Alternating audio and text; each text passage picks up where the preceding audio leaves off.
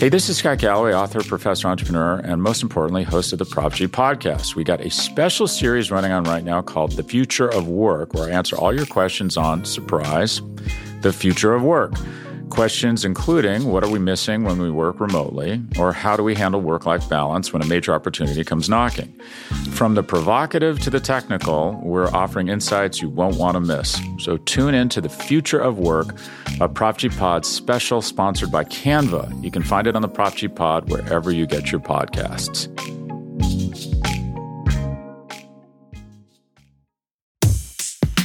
Hey everybody, Elie here. Happy Friday. Just about 1 week until my next book comes out. It's called Untouchable: How Powerful People Get Away with It. I really can't wait for you to see this. Order it now. We do love pre-orders. I'm sure you will enjoy it, especially if you are a fan of this podcast.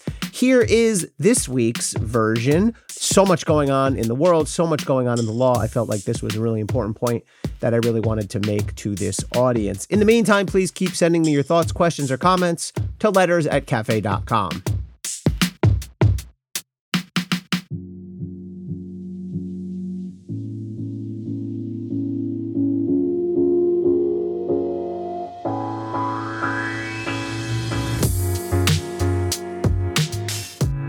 The House of Representatives is under new management, and the incoming Republican bosses have made this much clear. They're coming after the Justice Department. If newly coronated on the 15th try, Speaker Kevin McCarthy and his cohort make good on their threats to turn DOJ inside out, and there's every reason to believe they'll try, then we are headed towards a monumental constitutional showdown. Among its first orders of business, the incoming majority has announced the formation of a, quote, select subcommittee on the weaponization of the federal government. House Republicans are skipping the niceties. They've declared openly that they intend to investigate the purported politicization of the Justice Department and that they will pry into, quote, ongoing criminal investigations in the process. Let's begin with a few stipulations. Elections have consequences and majority rules. Like it or not, McCarthy and the Republicans won the House, and now they hold oversight and subpoena power. Congressional oversight of the executive branch, including DOJ, is an essential part of our system of checks and balances.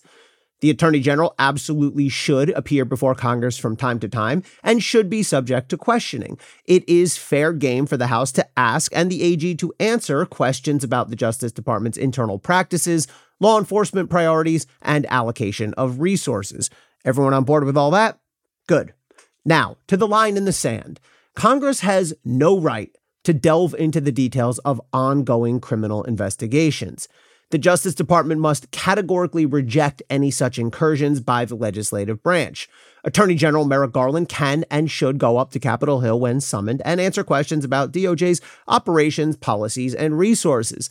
But if the House asks him about specific cases, he has to tell them respectfully to go to hell. Here's why. If Garland were to capitulate and answer questions from the House about pending investigations of Donald Trump or Joe Biden or Hunter Biden or anybody else, then he would jeopardize those investigations potentially fatally. He might expose witnesses, including cooperators and informants. He could give away investigative tactics, and he would provide the subjects of investigations with an opportunity to tailor their defenses, or worse, to flee, to tamper with evidence and witnesses, and otherwise to obstruct justice. It's a prosecutorial nightmare.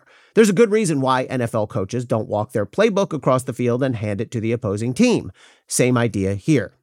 Prosecutors also have an obligation to protect the subjects of ongoing investigations. If an AG were to testify publicly that DOJ was investigating a particular individual, that would undermine that person's presumption of innocence, and it would likely inflict irreparable reputational harm. Now, there's a fair argument that presidents, current and past, like Biden and Trump, should be an exception to this rule. There's a broad public need to know if they are under investigation, and it would be impossible to keep it secret in any event.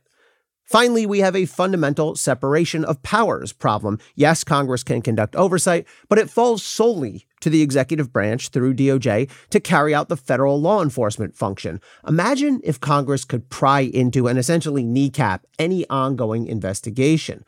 What happens when some member of Congress or some well-heeled donor gets nervous that the feds might be onto him? Can Congress simply call the AG up to the Hill, force him to disclose the details of the case, and blow it up? So let's play this out. Let's say Garland testifies and Jim Jordan demands specifics about the ongoing Trump or Biden investigations. And let's say Garland refuses to testify or provide documents. Congress then has one available countermove: contempt.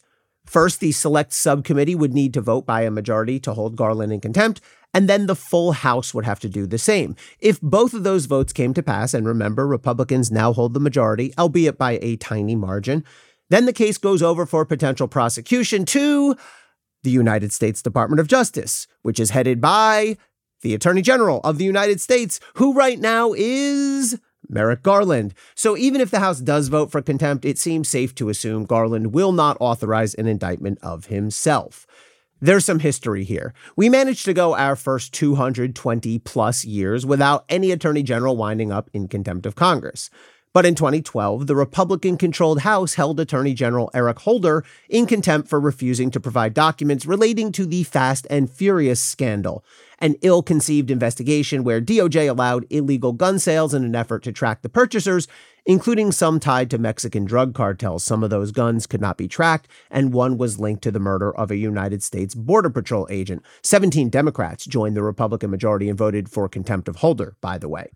Then in 2019, the Democratic-controlled House held Attorney General Bill Barr in contempt for refusing to provide documents relating to DOJ's effort to add a citizenship question to the census. You'll be shocked to learn that the federal courts found that Barr's explanation for DOJ's actions was not entirely truthful. Neither Holder nor Barr were prosecuted, of course, as we just discussed. DOJ usually doesn't rush to indict its own attorney general.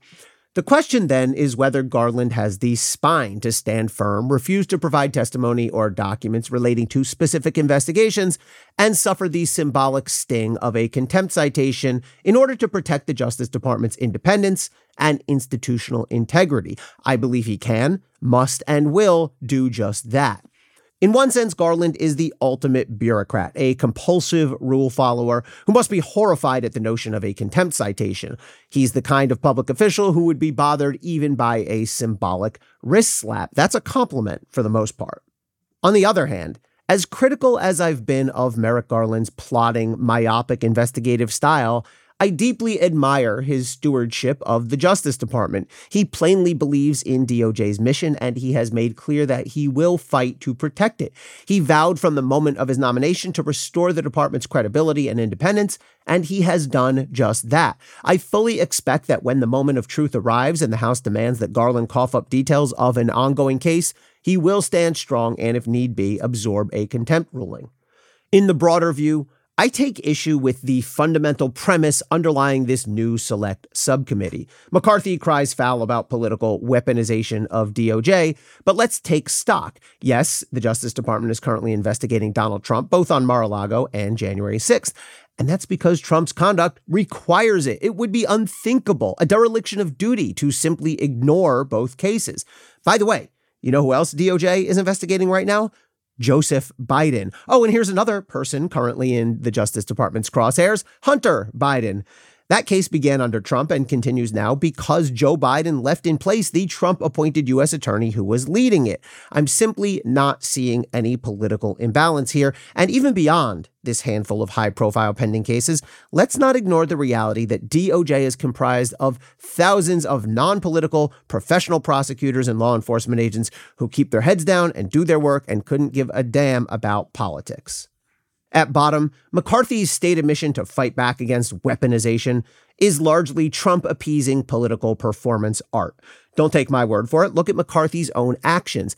On August 8th, the date of the court-authorized Mar-a-Lago search, McCarthy took all of about 2 hours before he reasonably could have had anything approaching full information to take to Twitter and decry the department's actions and motives and to promise vengeance against Garland. Soon it'll be up to Garland himself to stand up to this nonsense and to protect DOJ's most fundamental principles.